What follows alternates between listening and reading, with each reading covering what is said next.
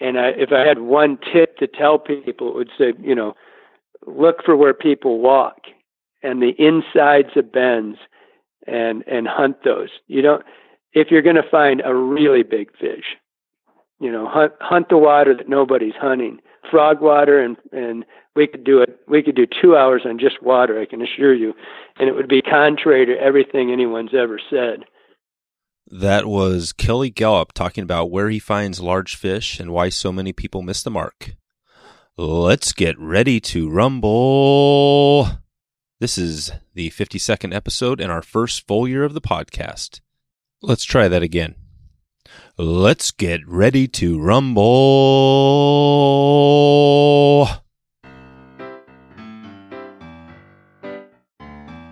Welcome to the Wet Fly Swing Fly Fishing Show, where you discover tips, tricks, and tools from the leading names in fly fishing today. We'll help you on your fly fishing journey with classic stories covering steelhead fishing, fly tying, and much more. How's it going, everyone? Thanks for stopping by the Fly Fishing Show. In today's episode, I interview Kelly Galloup, the guy who literally wrote the book on modern streamer fly fishing. We talk about how he rotates through his flies quickly while fishing, while he never swings tail first, and how to jig a fly. We get into the most common misnomers in fly fishing and talk about why we need to think about trout as sharks, and also about the 50 great fly fishers. Don't miss this one as Kelly finally tells us whether he was really a porn star back in the 1970s. Before I get into the episode today, I wanted to take a quick break for a word from our sponsors. The Gray Drake produces beautiful vintage fly boxes and wallets that are handmade in the USA, made with sustainable cork, reducing environmental impacts, and still providing for the highest quality product. A portion of all proceeds go to local fish conservation projects. Go to thegraydrake.com to get started today. We are also brought to you by Ascent Fly Fishing, who has a special event during the holiday season called Fishmas. You get 25 to 75% off all flies in select categories during each of the 12 days of Fishmas. There are still a few days left of this holiday special, so go to ascentflyfishing.com to find out more. So, without further ado, here's Kelly Galloup from slidein.com. How's it going, Kelly? Good, Dave. How you doing?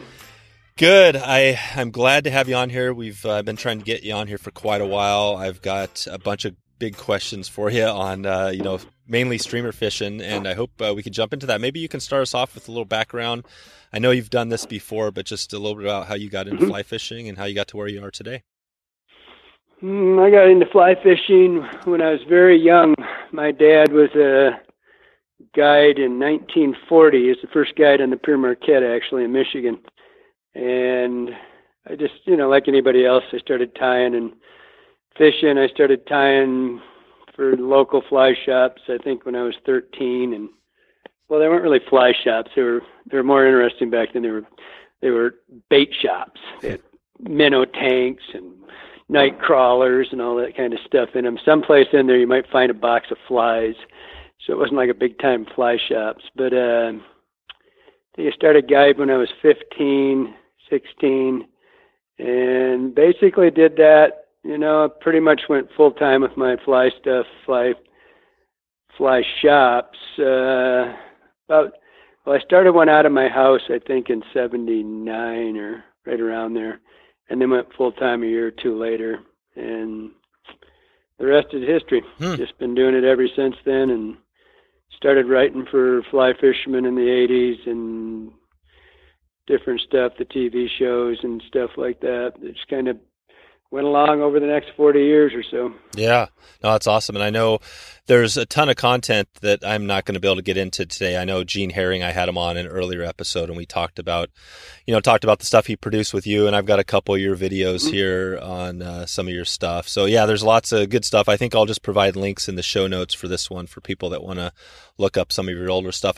I would like to get into a little bit on the history there because, I'm just trying to document where we came from, back in the streamer game and to where we are now. And I know you were a big player in changing things up. Can you talk about go old school for us, like back in whatever old school is to you, And then talk about that transition where something happened with streamers. Can you explain that? Yeah, I mean, it's a crazy deal. I mean, because streamer fishing's been around for, thousands of years. Obviously, I mean, people have been throwing things out, but to say it was really a game, it really didn't start. No matter when you say this, I'm like, I was doing that before you were born. I say, yeah, shit, everybody's done everything. But really, if you look back in time before Bob and I wrote Modern Streamers, you would have to go.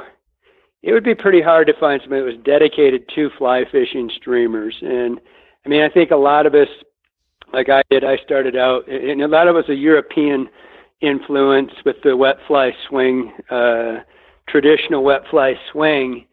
And then, along comes selective trout and trout strategies, and everybody's going into this super hatch matching and technical dry stuff. And I was the same way. I started out we started out swinging wet flies. Maybe you'd throw a streamer, would be like a big streamer back in the day would be like a Mickey Finn or people called muddlers. You need people to have these size, 10 muddler and call it a streamer. But for the most part, I think we swung flies more than we did anything. And then the no hackle phase came along and all that. And that really put a backseat to everything subsurface, if you ask me, even in Michigan where that's where I grew up. And it was, everybody got into that dry fly thing. And then it goes and it goes and it goes, and everybody's out west, and, we're starting to move around in the 80s, but it really wasn't until we wrote Modern Streamers that I saw a real influx of dedicated streamer guys. And the only reason I did it is we just didn't have great hatches in Michigan in the daytime. And we fished Spinner Falls more than anything. My second book, which I probably should have wrote first, was because I wouldn't be quite so pigeonholed because, I'm known as a streamer guy, but I've probably got more dries and nymphs than I do nationally than I do streamers. But and that's what I did. I was a I was a steelhead and dry fly guy for the most part. But somewhere in there, right, if you look back before the book came out, you'll see that in any catalog, it's hard to find more than 5 streamers. And they would classify a gray ghost, a Mickey Finn, a black-nosed dace, a muddler, maybe. There was a handful, but it was pretty hard to find any real flies. And so then that's, for me, how it started was I just got really kind of bored of attractor fishing and the lack of hatches. And basically, it was looking for something different. And I happened to see a show once with a guy, Larry Nixon, one of the best bass anglers. I love bass fishing. I like all kinds of fishing. I'm not fly only, but but I watched him, and he did his thing on it's reactionary bites, and it was about walking the dog, which is a topwater bait where you walk it, you kind of pop its head back and forth on the surface, and he mentioned how it was you made fish react to the lure. And I thought that was kind of contrary to common knowledge, because he said when the fish were set up in dower, which means they're temperature related, pushed them down, and they made the fish eat it. And I thought that was pretty cool. And then I went out and tried it, and it actually worked. And so for trout, and so the rest is kind of history. It was just kind of I was also getting bored with salmon fishing, so I explained to all my customers that we were going to, anybody that wanted to keep fishing with me, they were going to be my guinea pigs. We were going to fish my way only. We were going to experiment. We weren't going to fish dries or wets or nymphs. Sorry about that, little dog and squeaky door. But that's what we did. And so the transition started then. And if you look at it, back then, we weren't even into the articulated flies. And so we tried to actually stop the book. because we realized that the flies were, that we hadn't really started fishing articulated flies, which by today's listener, most people don't realize there's an era where we didn't have those. Yeah. I mean, I have kids all the time coming in. I mean, kids mean under 40, 35, 40, that don't even recall the flies. We brought all the classics in 2 years ago. Classics being like a Royal Coachman and a Gray Ghost and stuff like that. And it's amazing how many people don't even realize that some of them think they're new. Yeah, that's crazy. It's like, well, no, it wasn't always this articulated stuff. And when the Zoo Cougar, which was my first really big national fly, streamer-wise, came out, people would always walk in and be like, oh, what the hell is that? You're going to fish pike with that? Is that a tarpon fly? And sweet. By today's standards, it's like a quarter or a half of a fly. Yeah. You know, but back then, so that's basically the transition. And you know, then we had dedicated lines, and you know, things just started changing as we started getting companies to design lines. Jim Teeney and I worked out the first one together, and that was a pretty good step forward because it showed the manufacturers that people actually were doing this. It took me years to get somebody to build a rod, and because they really didn't buy into it. The manufacturers and the companies really didn't buy into people who were going to do this streamer thing.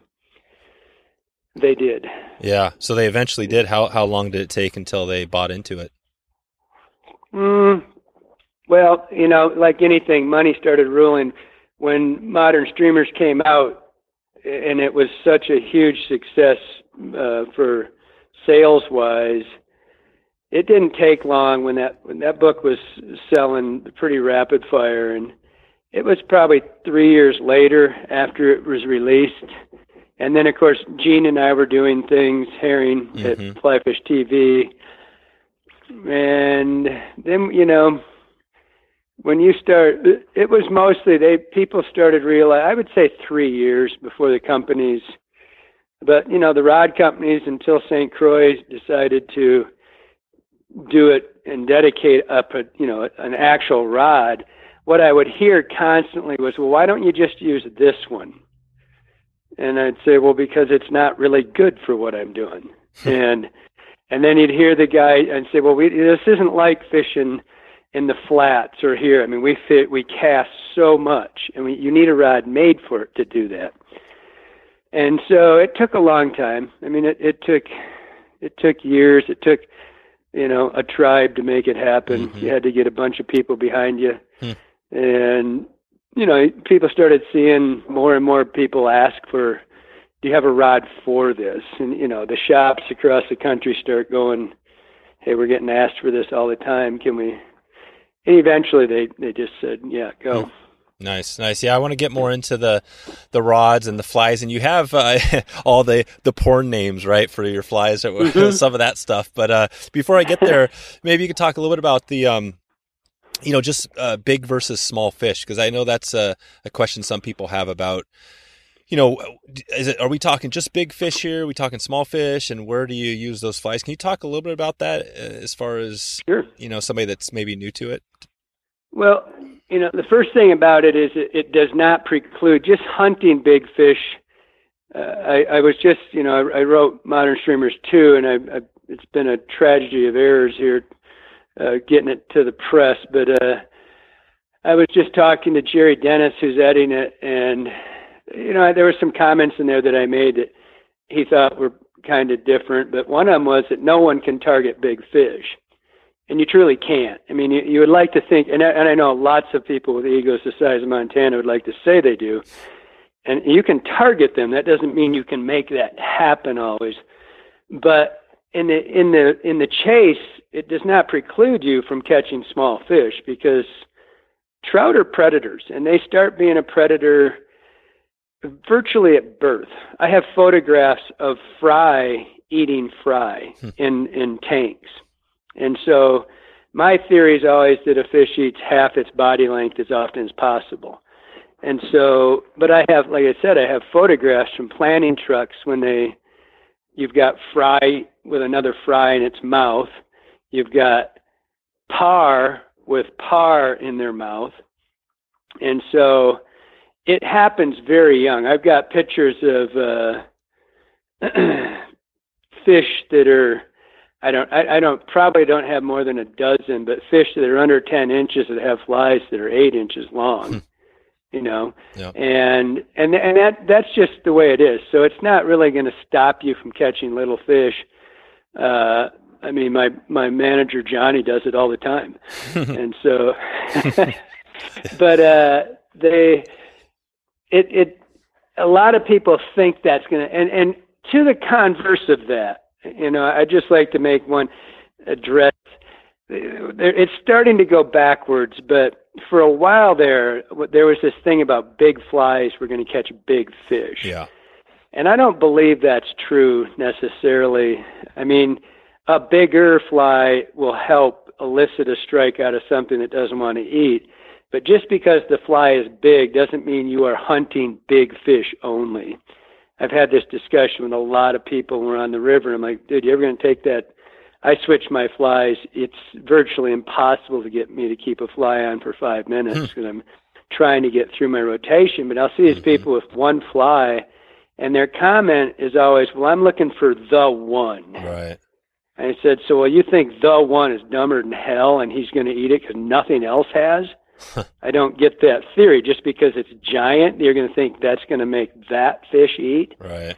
And I don't really necessarily believe that to be true. I think there's a point where the flies, it's hard to elicit a strike out of a giant fish with too small of a fly. But if you keep in that mid zone, that 3 to 5.5, 6 inch fly, you have, I think, just as good a chance at eliciting a strike out of a 30-inch fish as you do out of a 10-inch fish. Okay. I mean, so, you know, you're going to get, and that's one of the most common things I get when people respond to something to me or they're emailing me is they started the streamer game and they're going out down the river where somebody's told them, I have fished all over the world and no matter where I've been, people have told me they don't eat streamers here, including the White River. For the first 20 years I fished it, some really good anglers told me they don't eat them there, even though Dave Whitlock had been doing it since the 70s. I don't know why they didn't believe him, but I had fly shops tell me they wouldn't eat streamers on the White. And 20 years before the whole Streamer Love Fest and this giant event that's happened down there, they were eating them fine. But same on the Madison, same on the Delaware. I mean, I'd hear it constantly, like their fish were different than, but I think what it was, people were they just didn't want to change. Yeah. And they didn't want to see the trend change, especially, the dry fly guys in particular, which I am one. I mean, like I said, my second book's a totally techie dry fly book.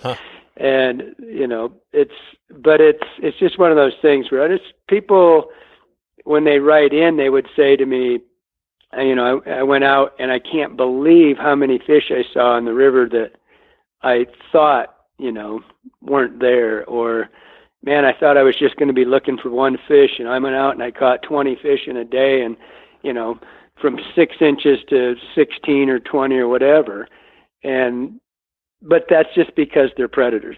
They are triggered trained to do what they do in the brain, and they do it. Yeah. You know, and so cool. It's not stopping you from catching all sizes. No. Okay. Yeah. Those are great. That's good stuff. It just brings up more questions and that I'll hopefully be able to get in here. But yeah, you know, Gary Borger was on in a past episode 45, and kind of a similar deal. You know, he was there in the nymph while you were there too, you know, in the change where nymphing got kind of going more, and sounded like the same thing happened there where people just weren't doing it. They were kind of just dry fly fishing. It's almost like you weren't a real fisherman unless you were. You were same thing with the nymph was the same thing. I mean, there were shops that didn't sell nymphs in the 80s. And, I mean, Gates Sabo Lodge, Rusty Gates, who's passed now, but I used to hang out over there quite a bit. And he did, I think there was a point where he wouldn't sell one. I mean, that's kind of the birthplace of, selective trout and all that stuff. So it was really a dry fly river. And like I said earlier, I grew up with a wet fly swing. My first fly rod was a 9-foot cane rod, and basically I didn't fish silk much. We fished floating lines even then, but they were all wore out. We just swing wet flies, right? Yep. And that was okay. But when you put a split shot, this is long before bead heads when we started nymphing. That was something that Roman Mauser started, and the bead head craze. But there you were serious. I still hear it to this day, which I personally think the most technical and what needs the most skill personally, I think, is still nymph fishing, but to do it well. But you still to this day hear, well, anybody can nymph fish. I said, really? Let's go fishing. Yeah. Because to dumb it down and pretend that anybody can do anything is wrong. I mean, and who cares? But it's the same thing. Like it's the same transition, just 10 years past, what the nymph thing was. And it's still to this day a little bit. There's places where, you go in and throw down on a legit, if you go in and start nymphing rivers, there's places where people still give you the skunk eye. Yeah, for sure. Yeah, that's true. I guess that's we'll hopefully talk a little bit about the ego stuff and all that. I think that's kind of a funny part too. I've been around fly fishing for a long time as well, so I love hearing more of the background. But before we jump in there, maybe we just go back to square one as far as streamers. Can you describe, maybe talk about your home river and how you catch fish with streamers, and maybe think about somebody who's maybe new to it out there and just doesn't know anything, is just getting started, and explain what you're trying to do out there. Well, my home rivers, if you went to the beginning, would be Michigan, and I live in Montana now. And let me just re-emphasize that there's no difference between your river and my river, no matter where you are. New Zealand to here to Alaska, I don't really care. It's all the same. And what I look for, what it changed is the big change, what happened when we started doing this was I no longer, and I said it's a perfect show to say this because I don't swing a fly ever. Yeah. I do some videos. I did some about trout spay and this, and I got all these guys mad at me because they're saying, well, you can do this with anything. I said, that's true. You can do anything. But the way we fish our flies and what changed from what had always been done in the past is that I never swing a fly tail first. I never passively swing a streamer to a trout. That never is a big word. It doesn't. It obviously, on occasion, I'll see something I'll want to. There are mornings, there's specific zones and times when I will. In the mornings when there's a lot of fry in a system, in the spring in particular. When I know there's fish hunting bait balls and stuff like that, then I might do it, but it's really rare. Most of what we do is a right angle to the flow. And so perpendicular to the flow, across stream. And the head comes straight across or slightly down and on a fast retrieve. And that's not true. Faster than what a swing would be. But we don't always go fast. I probably jig a fly, having it go up and down and kind of rhythmically and not necessarily hauling as much as I do really fast stuff. But the very beginning, the start, was that we were going across stream and we were coming perpendicular to the flow and we were moving the fly much faster than historically had been done. And we were creating that reactionary bite as opposed to a food-based only bite, which a swing is more inclined to create. And so the swing was a passive thing, and the jerk strip is what the first one was called, and that was because of, everybody says, well, you're really lucky you got a retrieve named after you. But I named it the jerk strip because of Larry Nixon working a jerk bait. And if I hadn't seen Larry doing that TV show, we wouldn't be talking right now, because that's what made me go out and try that stuff. And so And I realized that I was triggering this response out of the trout, and it wasn't just a food-based thing. And so the different, how I address the fish, any river, I just answered this email this morning on a YouTube comment thing, is how do you address it in the east or the west? And there's no difference. I address the river as all rivers are being equal. They all have their own little nuances for sure, but I go in back to that home water and roots of that stuff. Is I start by getting to see if I can get the fish to respond to the reactionary stuff, and that's by the perpendicular. Yep. That going across stream. If that doesn't work almost immediately, the first thing I do is change my rhythm, the cadence of the retrieve. And so it's really fast to start with. I like to start fast simply because the reactionary bite is so cool. It is so fast, so cool, and there's just nothing that can compete with that. Excuse me one second. Yeah. Squeaky door and a puppy that keeps asking to go in and out. There you go. I need a dog training class. But so the reactionary thing is the fun part. That's the difference between, it's just cool. Yeah. And so, but basically that's the real difference is that, that's where the roots of it, how it started was the perpendicular to the flow retrieve. And after that, lots of things changed. Okay. That's when all the other retrieves came into effect. Gotcha. And so when you're fishing this thing, I guess that's another question is finding the fish. But once you kind of have an area that you're kind of covering, and how do you get that head-on, that head-on movement to the fish? How are you, Well, it's going across stream, so it's going across them, so I'm throwing straight across, not up. I might throw up just a little bit, but if the head's coming across stream directly at you, so it's going straight across the fish's head. Oh, I see. And so, or slightly down, I like both, but not the traditional where you would throw down and across. I'm throwing straight across. I see. And so I don't like the tails. To me, a tail going to a fish, first of all, your prey items don't swim backwards. Trout do not swim backwards. They might float backwards like on a feed zone where they're kind of getting pushed back, but they don't float down river backwards. And I tell people this a lot. It's like a lion, it's like a gazelle backing his ass into a lion's mouth. It just doesn't happen. They know they're on the food chain in a certain area. And so you need to have your eyes open. They don't go backwards. And so, and there would be a lot less room for that triggering that reactionary bite or a predatory response by something that's just slowly come. Does that mean they don't eat it? Yes, they do. I've caught thousands of fish swinging flies. Did it most of my adult life, but not nearly the number and not nearly the size that I do when I get to do multiple trigger zones, which is that reactionary bite where you're fleeing, you're hitting and running, which is triggering one response. You're invading that fish's spot, which is not good in a predatory world.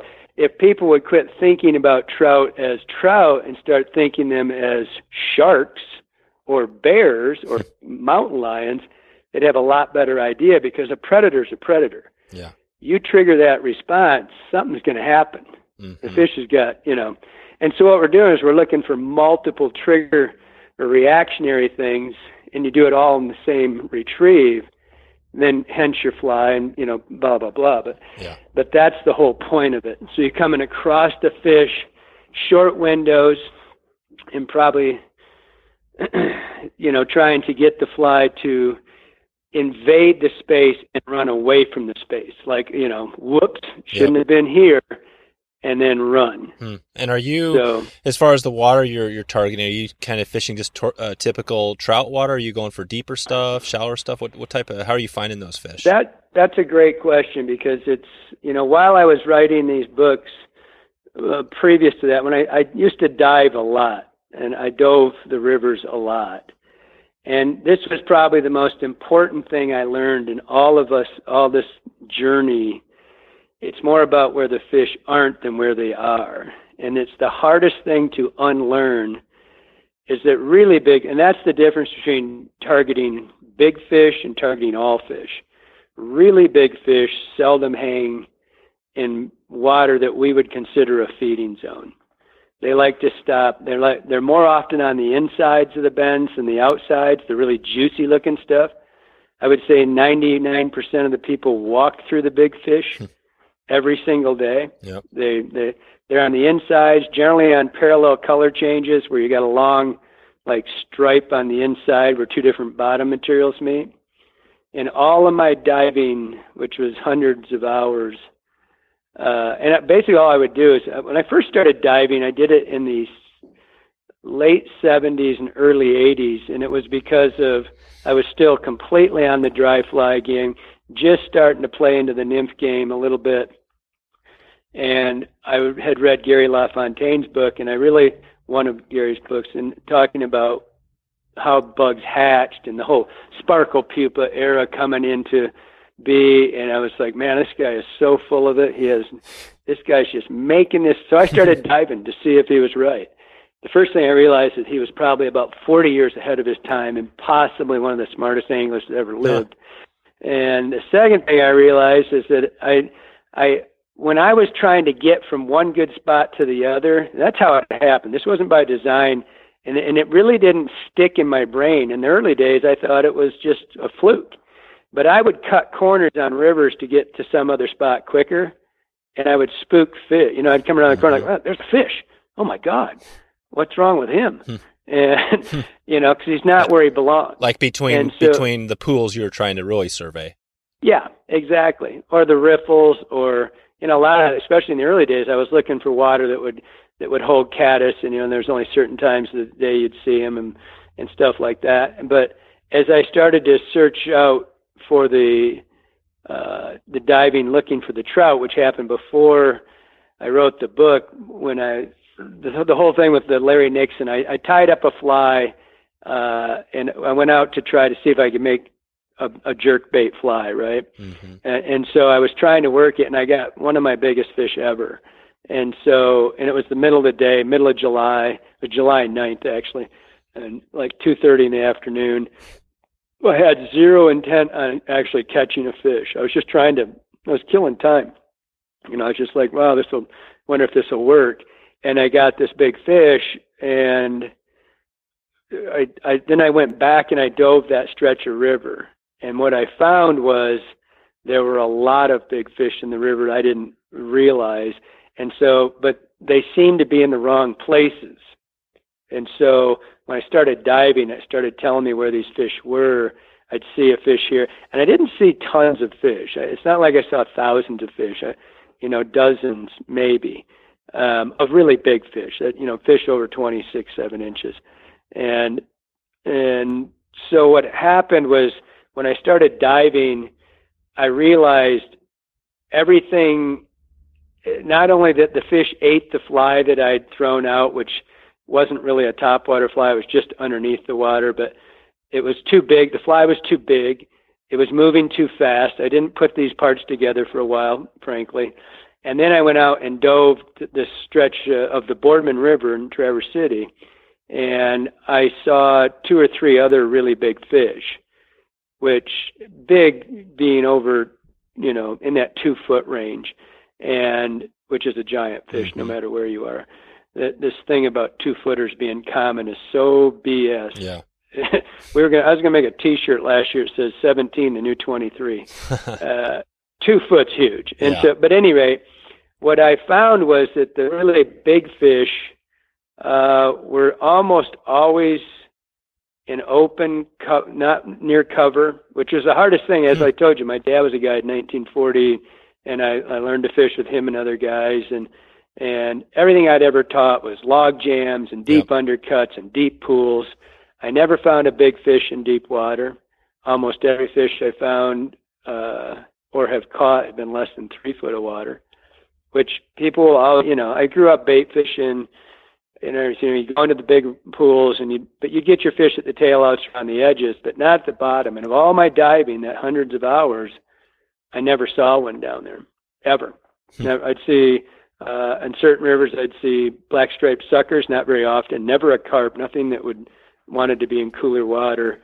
Occasionally a walleye, but never did I see anything that was a big trout. And so where those fish are is, you can throw your fly to the same water, and if you've never pushed or seen or got a big fish out of it, after a while it should tell you something. I mean, because your ego's taking you to those places where we've been taught, the feeding zones and the deep pools. And I get that question constantly. How do I get down to these deep pools? I fish. Personally, I think if you had a fish that had a 10-foot hole and it was in it, I don't think you could make it eat a nightcrawler. No. When they set up in that kind of water, they're just dour. They're just sitting there, and it's virtually impossible to get them to move. And so, that's I probably get asked that question second only to the one that I'm going to get in a minute. But the second most common question I get is, how do I get down to those fish? Right. And I say, you don't. You stay above them. They're ambush fish. They're not made to eat deep. And they ambush their food. And so it's more about learning where those fish are. And if I had one tip to tell people, it would say, look for where people walk and the insides of bends and hunt those. If you're going to find a really big fish, hunt the water that nobody's hunting. Frog water, and we could do 2 hours on just water, I can assure you, and it would be contrary to everything anyone's ever said. But it's just a matter of knowing where those really big fish are. Gotcha. Getting to go is a whole other world. But so in a nutshell, fish, probably people need to start thinking about fishing water they probably aren't well, it's the same when you look at steelhead fishing too. With steelhead, people a lot of times don't realize it, but you can catch huge fish within 20 feet of the bank, and people are doing the hero casting, trying to cast as far as they can. But when the Spey World showed up on steelhead, it was that. Yep. Which personally, I think Walt Grau from Michigan started that whole thing. And if you look in that first, and that was my other passion. I was as bad with that. With steelhead? Oh my God, that's all I did most of my life. And then, started doing the whole BC thing back 30 years ago, and spent 20 years chasing that around. And then, back in the day when I would go fish in BC with the guys, there was the only guy that was throwing a two-handed rod in that era. There was no one in the U.S. doing it. Never saw one. Look at the tapes. Go back in the 80s, Lonnie Waller and all the stuff. There was no two-handers. Walt Grau, 1983, was doing it on the PM. But other than that, I fished with all those guys, Harry Lemire and all those guys up in the BC. And Mike Craig's one of my best friends.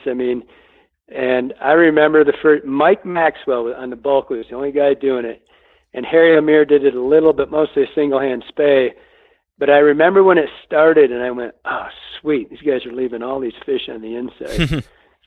Nice. Yeah. But it's the same with us. It's the same thing, and that's where I told you I get in trouble with these guys that want to throw that. When I said that you can throw the spay, but it's not necessarily the best tool, because I told you one way we fish is across stream. If I'm not fishing across stream, frankly, most of the time I'm fishing straight upstream. And I seldom fish more than 30 feet for myself, because I dissect the water, as I said earlier, where they are on the insides, which would make for a bad swing. And it would also, they're on a parallel color change. They're looking to just rest. And so that water is better fished tight with really short retrieves, and you establish, that one parallel color change, that one bucket that's maybe got that just a little bit of break for that. Basically, they're predators sitting there being fat and lazy.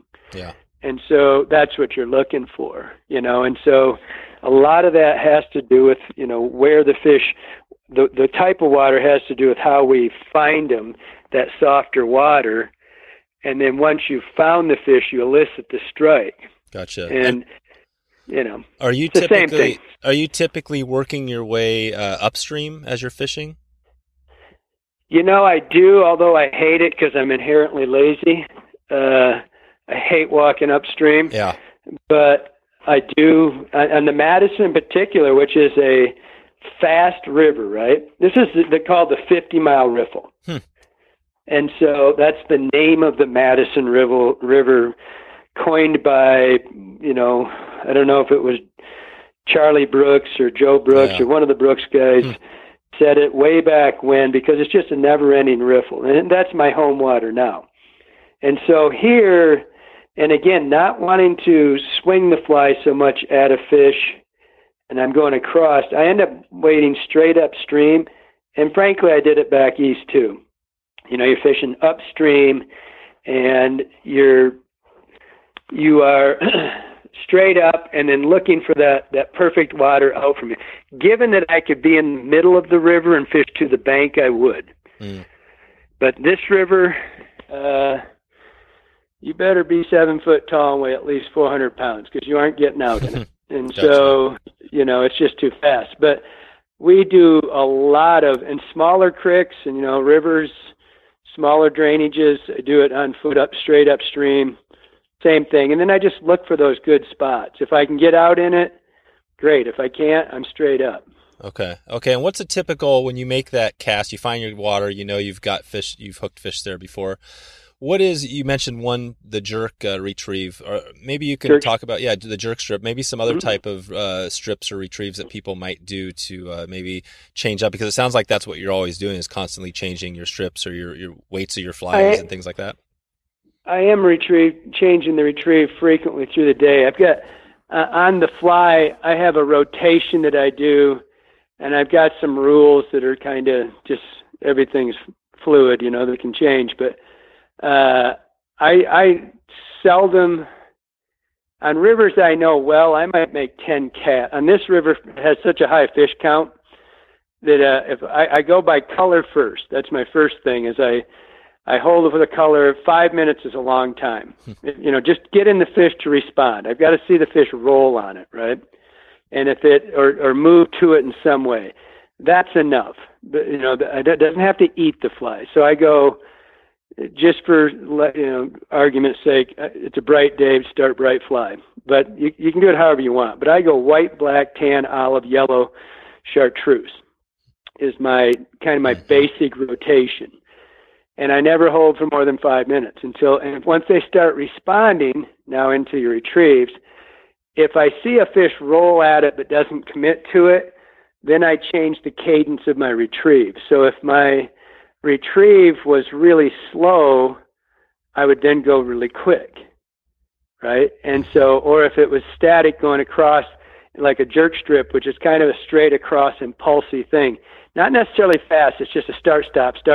It's a planned set of stalls is what it is.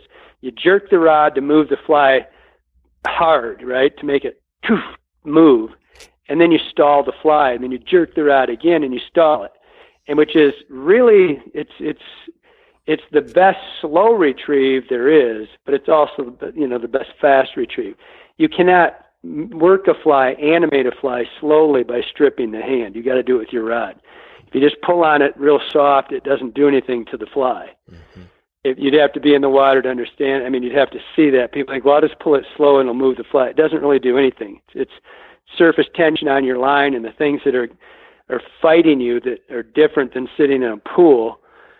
But anyway, you go with the retrieve. And then the next one that I do, which I probably jig a fly, you know, if jigging it being, I'm gonna lift the rod tip just like I would a jerk strip. You pull low to the water. When you jerk fly, when you're working a fly fast, you keep your rod tip really close to the water. You jerk away from the fly, strip the excess, jerk away from the fly. That gives you this over-accentuated pump to the fly. Its head will kind of curve, you know, in two directions. It'll come at you, and it's so over-accelerated, it'll either turn upstream or downstream, whichever, it depends on how you pulled on it. But then if I go, so let's say that I went through the rotation and I decide, okay, I was fishing really fast. Now they're responding to the color, but they're just kind of giving me drive-bys, right? Mm-hmm.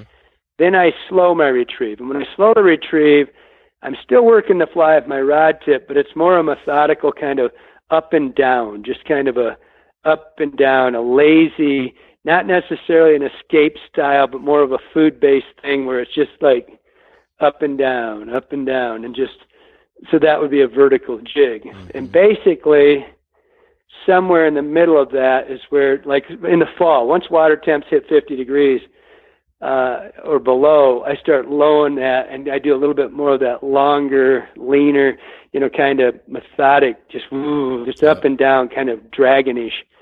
And so reactionary stuff for me, not that I always start with it. Even at 40-degree water, I'll start with a reactionary bite just to see if it'll happen, because it's cool. Mm. But if it doesn't, which it very seldom does when you get under 50, and depending on your water, like some of the big tailwaters that hover in that 50 world their whole life, it might be 45, where it drops. But then it's just like a steelhead. I mean, a steelhead, if you go fish the Dean River in July and you've got 67-degree water and they're getting them to eat dry flies, well, try that in, late October, and when the water temps have dropped. It just doesn't work as well. No. I mean, they're not as likely to ascend 3 feet through the water and eat a dry fly. It's the same thing. So back to the retrieve, when the water temps drop, I just change the rhythm of the fly. Okay. And so colder water, I slow the fly down as a rule, but there is no rule. Yep. Just mix it up. Yeah. But do it with a purpose. Do it on purpose, not just, have a, yeah. When I see fish come at a fly really, really super fast, and probably one of the most common questions I get is I had flies coming at it and then they just turned away. Almost always when that happens, it's because you stopped your fly in front of it. And so, and I will ask them, and they'll say, I paused it right in front of him so he could eat it. Well, again, predator-prey relationship, gazelles don't just stop on the dead of a run and turn around and go, hey, what's up? Yeah, that's right. Hey, Mr. Lion, what the hell? Yeah. What are you doing? So you just keep, run. And so you just change, you watch what's happening, and if you keep seeing that, you change something to try to put them in your favor. Gotcha. Okay, this is good. And thinking the one question I had there just on flies, and this goes into like fly design too, but are you changing up the size of the fly, or are you just changing up colors mainly? Yes. No, I change, I go by color first, and again, warmer water, bigger fly maybe, reactionary movement where the fish is coming at it fast, keeps me on the faster, bigger, brighter stuff, and then slow retreat or slow, fish comes up and just kind of, not so much, doesn't want to make the effort. I might slow it, and then I'll slow my profile. I'll shrink my profile down. Okay. I mean, I think profile is as big as anything in the game, to tell you the truth. And I saw that trend going with all these flies. Everything was just big. Well, I've caught as many fish over 28 on flies that are basically, you go like Russ Madden's original Circus Peanut, my Peanut Envy, which is a knockoff of Russ's fly. Mm-hmm. That fly, very, very eelish, very chestnut. I'm sure that's what they eat it for. At least mine, I know it is. And then, but it's small profile. It's not giant profile. And profile to me, boy, if you're just stuck on a big hairhead, giant fly thing, you're going to have a lot of short days. It's going to be not so fun. But I go through the color, and so let's say I start bright, and I start bright and fast, and I don't get anything. Generally what I'm going to do is I'm going to go right to my next fly is going to be dark, and I'm still going to run it pretty fast because I like that reactionary thing. By the time I get to that third or fourth rotation, I'm going to reduce that fly size, and I'm going to get it going slow because I'm going to give them a more food-based there's reactionary flies and food-based flies. Food-based flies are very seldom bright and shiny. They're more earth tone-ish to me. And so if it's a bright and shiny, that's a reactionary, shad stuff. That, shad kills is different, but it's still the shad.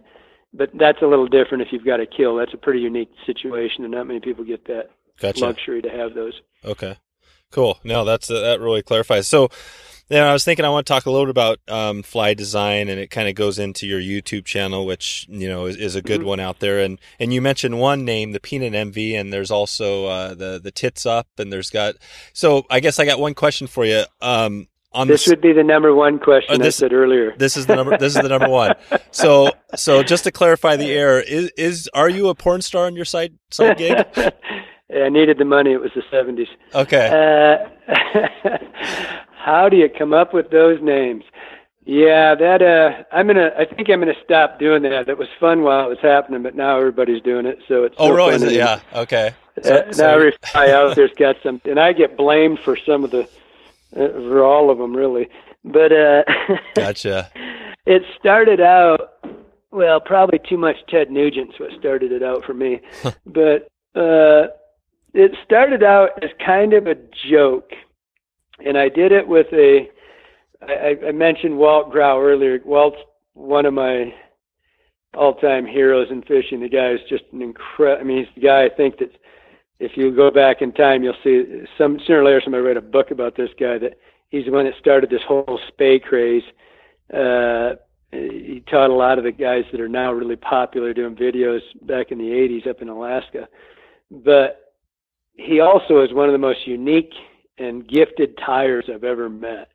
And when I told you we used to swing for steelhead back, these guys are beating me up. I designed the first switch rod for Powell in 1984, actually 1983.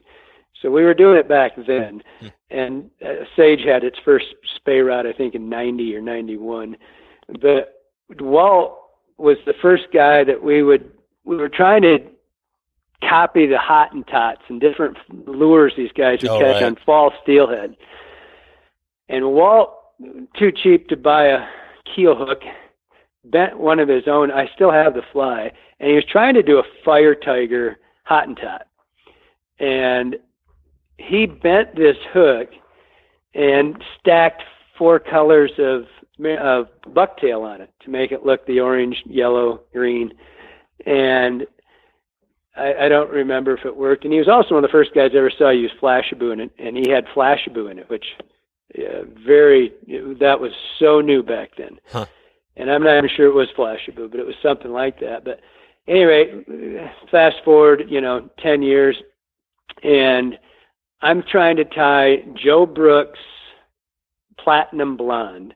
These sexual names were around long before you and I were alive. And, there was the Honey Blonde and the Platinum Blonde, and there were other flies like that back in, mostly in the saltwater. And I just couldn't tie. If you look in Trout, the book Trout, you'll see that in his fly section, you'll see these huge bucktails. And I just couldn't tie them well. I just didn't look as clean as the ones in the book. And I knew I wanted that big profile, and I took a keel hook, which is they don't make them anymore. I just came out with a new one kind of like it. It's called the Belly Bumper. And that one, it's kind of like the keel hook. It's got that long bend, but the keel allowed you to put stacks of hair on the hook, and I didn't realize I'd copied Walt until, I think it had been a long time since I'd seen the fly, and I opened a fly box and I saw that fly, and like, oh my God, I stole this fly. And so, but at any rate, I put it out and I showed this buddy of mine, Ray Schmidt, who's a very famous Michigan fisherman, guide outfitter. He's now a rep for TFO. But Ray was, he's one of my good buddies, and I said, yeah, it's a blonde. It's a stacked blonde. He goes, you'll never get that through. Nice. I remind him of it all the time. It was a huge hit. Yeah, that was your first big one? Yeah, well, that was the first. The Zoo Cougar was the first big. Oh yeah. But the first one with the names, and the Zoo Cougar had nothing to do. Bob named that, but the Stack Blonde was the first one that had one of those names, and it just kind of made a stir. Yeah. And then the T&A came out, and it just got people talking, and it was funny, right? It wasn't supposed to be. No. You know, and then, of course, the Sext Engine might have crossed the limit a little bit there, but.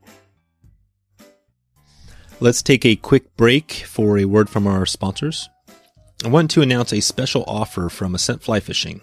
Ascent has a special holiday event going called Fishmas, with 25 to 75% off all flies in select categories during the 12 days of Fishmas. There are still a few days left, so head over to get your holiday special today. Follow Ascent on Facebook and Instagram for special deals each day. I also want to touch briefly just on Ascent if you haven't heard about them yet. One of their flagship products is the custom fly box selection for each unique stream that you fish. They have this nerdy bug database that helps them easily choose the best flies for the condition during the time when you want to fish. It's really cool, really cool deal they put together, so you need to check this out. You can go to ascentflyfishing.com and check out this and the 12 days of Fishmas. So head over and get started today. That's ASCENT flyfishing.com. We are also brought to you by the Gray Drake, who produces a high-quality vintage fly wallet and boxes. Their motto is progress through tradition, respect through stewardship. The fly wallets are handmade in the USA with sustainable cork. These fly boxes are naturally self-healing, which basically means you can put a small little tiny midge or a huge stonefly, and the box recovers every time, so it doesn't wear out. They have a couple of cool products in the wallet category, including their Ho River double storage wallet. And you'll definitely be proud of these wallets when you check them out. I have one of my own, and definitely know from personal experience, I really love the old fly wallets that my dad has. And I always love looking at those and putting in flies. And I remember even my grandpa, looking at my grandpa's that I had passed down to my dad. And there's something about these fly wallets that just brings that, that traditional vintage feel back to you. So the Gray Drake definitely has that same style going with their wallets. And that classic feel is what you get. So right now, head over to the Gray Drake, and they'll be donating a portion of proceeds from all sales at the end of the year to Wild Steelheaders United, to help defend remaining wild steelhead. Head over to thegraydrake.com to get started today. That's THEGREY Drake.com. Okay, back to the show. So did you ever get, from fly fishing, obviously it was mostly a male dominated sport at some point. Did you get any kind of blowback on those names from anywhere? No. And definitely not from gals. It was the gals seemed to have a lot better sense of humor than some of the uppity. When I got blowback, it was always from some very proper guy who wasn't really into the whole streamer gig anyway, and was still trying to hold on to the sparse gray hackle, and it was just that I had turned this into I've had many people tell me that I single-handedly have turned this sport into a very close to bass fishing in a bunch of bubbas. I said, well, first of all, I like bass fishermen, and second of all, I think that attitude does more than anything. And so, there's been a few blogs out there. I've seen a few posts up. Well, there was one in particular where the guy went absolutely crazy on me being some sort of psychopath. Sure. And he listed off all the flies, and that's why I said it's no fun anymore. It's just not. And all the flies he listed were Charlie Craven's. Oh, yeah. In particular, he didn't like the two-bit hooker. And he goes on and just massacres. Charlie was probably laughing the whole time at home, going, "Oh, Gallup's getting his ass kicked over this thing." That's cool. And he named, I can't remember which the other one was, but he names Charlie's flies, right? Yeah. Which are great flies. And and really good names, right? But this guy went off, and he just assaults me to no end, and never once mentioned one of my flies. That is awesome. No, it's the I love the haters out there, because I I think it's a good thing. The more haters you have, probably the better you're doing, because it means you're trying to mix it up a little bit. Well, at least they keep it interesting. Yeah. Okay. Yeah. So for the record, then you are not a porn star. You just come up with those names to keep things. I didn't say I wasn't. I just said it was the 70s. All right. So there you go. So we'll leave that open then. But okay. So yeah, I mean, I've got obviously. I still got the 70s stash. I was gonna say, I thought I saw something on there when I was doing a little research of you, like in some bodybuilding buff photo or something. Is that? There was that era too. Okay, that was. Nice. Yes. Cool. Does that make you a porn star? Okay. Well, I don't know. It depends on what you have going, but let's not go there. All right, yeah, let's keep it on fishing. I tend to go off on tangents. In fact, I interviewed John Galloup recently in episode. I think it was 47, and I got some blowback from that. People were like, "What the hell were you doing? You didn't talk enough about fly fishing." And I just got in a conversation with John. It was just about everything. And I had negative comments from that. Like, people wanted to hear more about fly fishing. So I don't know. I mean, with Galloup, I was kind of interested in hearing about his writing as well. I was going to say, that guy is a story that never ends. Yeah, exactly. That's cool. I'd much rather hear about the other stories. Totally. Well, I'm sitting here. I had a whole list of questions, and I've only scratched off 2 of them. So we're this is good. This is good though. I think we can maybe next year we'll get you on again. But I've got some other stuff I want to dig into. Go ahead. So one of them, I guess, just on fly design. You've got a ton of stuff. Your YouTube channel, I've watched a bunch of the videos. I hear from people all the time, and it's just a great resource. What would you say when you think of streamers is? I mean, I'm sure you have lots of stuff there for streamers, but what makes good, like a good fly design, just generally again for streamers? The first thing, it's a great question, and the first one is realize how your fly is going. This is the number one. Realize how you're going to retrieve your fly, and you do not get to. Depending on how if you're a swing guy, all right, it's going to do one thing. Then you can put it in a little tube with the fan on it and show it doing its thing. But for the most part, the way we fish our flies, it's a start-stop. And so when you design your fly, remember how you're going to retrieve it. You'll see these videos where you'll see the fly just for endlessly swimming. Well, surely you understand that some guy's got it on a spinning rod or he's trolling it to video it, right? And you don't get to do that. So the first thing you have to realize is your retrieve is either, regardless of the style, if you shy of swinging, so if you're a swing guy, that's different. But if you're going to double hand burn it, if you're going to jerk strip it, if you're going to jig it, if you're going to strictly just pull the rope and, just pull on the line, remember it's going to start and stop. And so build that into your fly. Knowing that, realize that the fly's head is stalls and its tail. Something has to make this fly move. So I like things that stall the head slightly and continues the tail to move at you. So it gets a little whip. Put a little whip in that thing. We could go on for hours about this, but my personal belief is that the wavelength that creates, which is a Hertz wavelength, and it's somewhere between that 15 and 23 wavelength, which is to make it very common, very easy to understand. That is when when you see a minnow gets distortion when you're watching it, like you spook a little rainbow or something, he takes off, and he kind of loses its shape to you. That's or if you've ever had one, like a little one. They do that super wiggle, right? When they're just like, oh my God, they went off this thing. That's that distressed wavelength. That's 15 to 23 wavelength, which is what the fish targets. That's the thing that makes the fish go, oh, there's a big fly swimming by me. Well, it's not moving. It's, looks like shit. It's not doing anything. And then here comes this next one that's got this super wiggle to it. And that's creating that wavelength. They say that a trout can detect that Hertz wavelength 100 yards upstream, 300 yards downstream. Wow.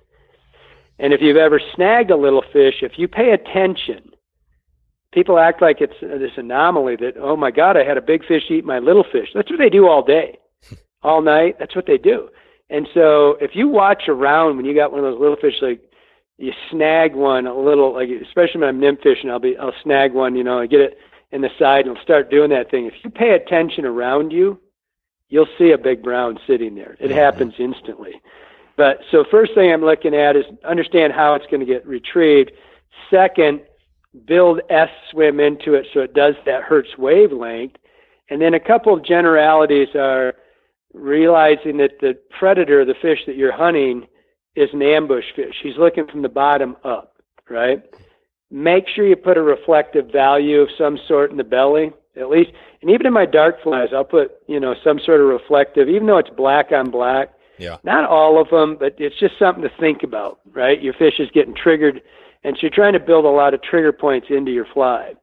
First and foremost, obviously, swim. It's just make the fish swim. I see it's like the difference between the game changer and the feather changer. People talk, I've never seen anybody catch fish on a game changer. I'm sure they have. But the feather changer is a whole different world. That fly swims instantly.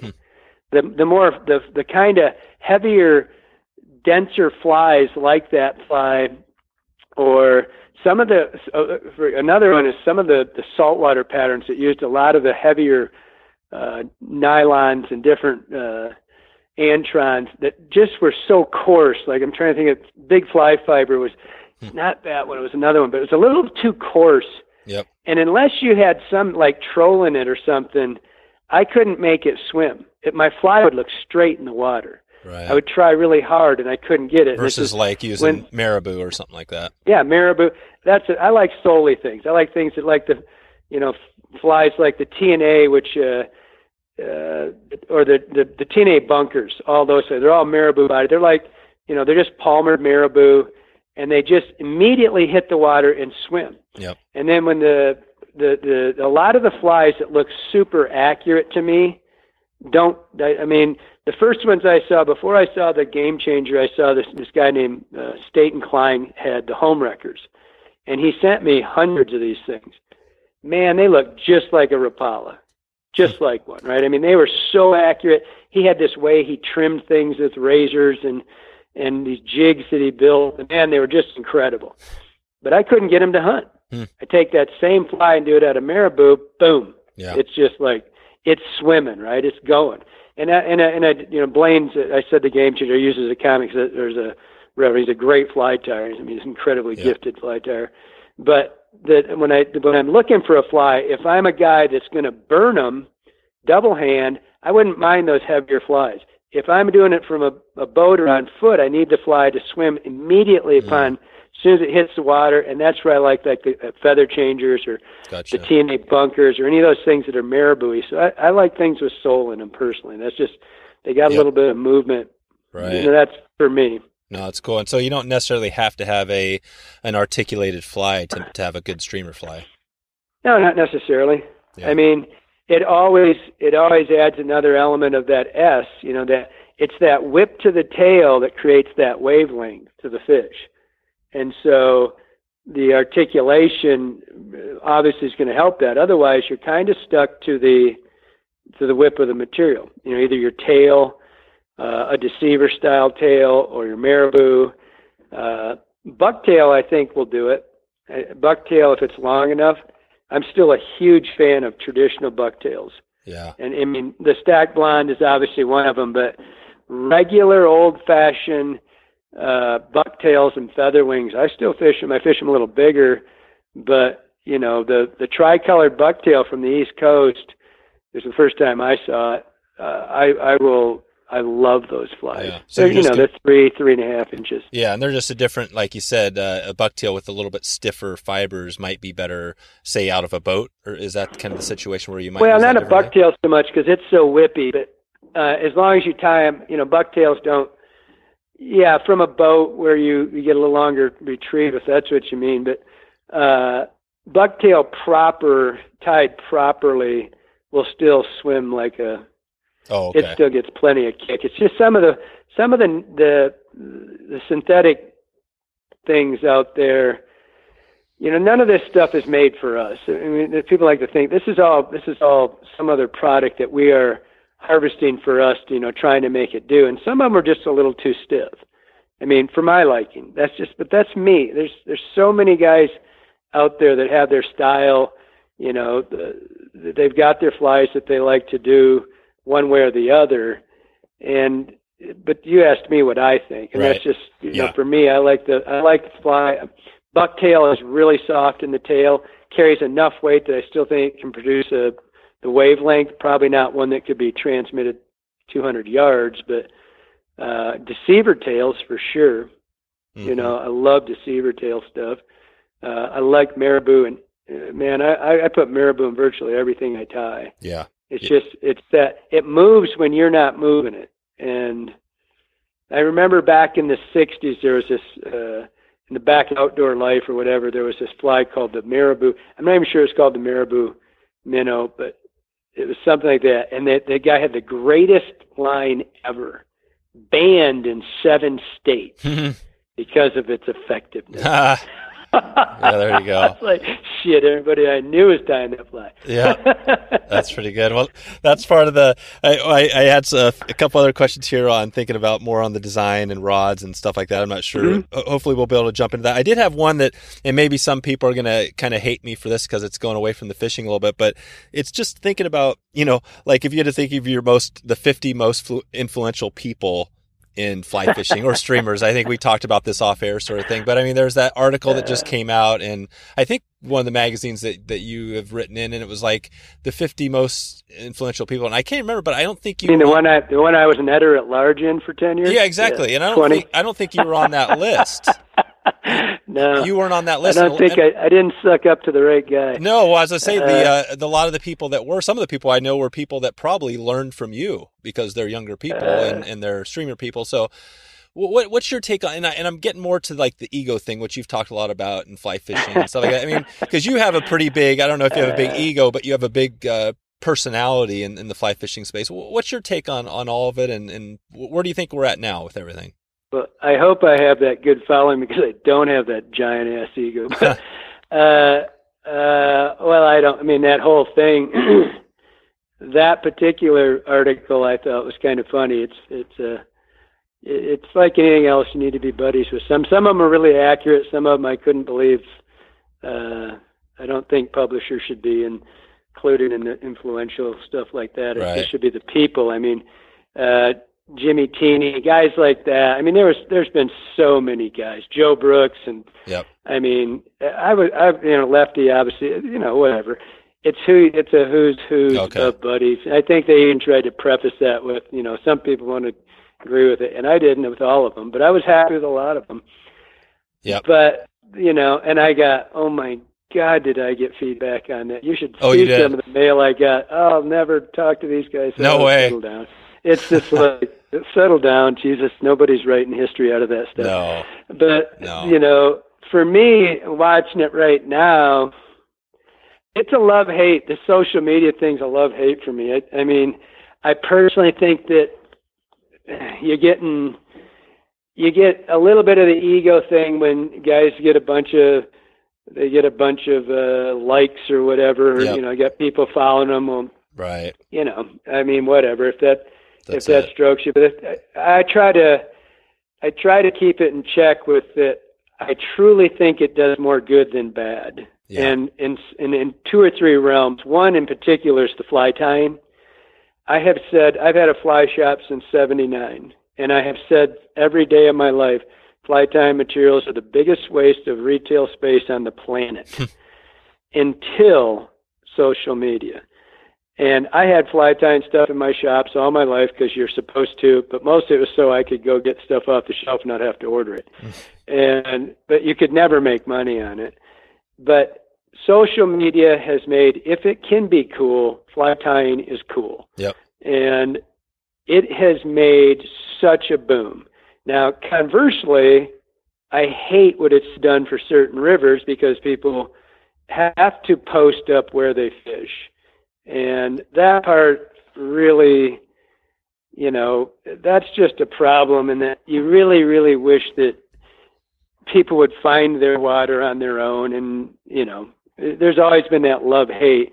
But the social media, you just got to go both sides of it. You look at it and you say a river that's not loved isn't loved. Yeah, and, that's true. You've got to have the more people that are out there, which is really hard to swallow. But if nobody fished, if nobody fished the Madison River, it'd be really easy for some idiot to put a mine up at the top of it and crush it.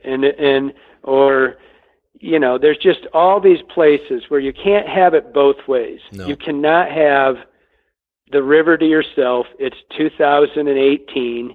You can't. And if you want it, hike, get away, and then don't post your damn picture about it where you were. But so from the ego perspective, I mean, it's kind of one of those things where,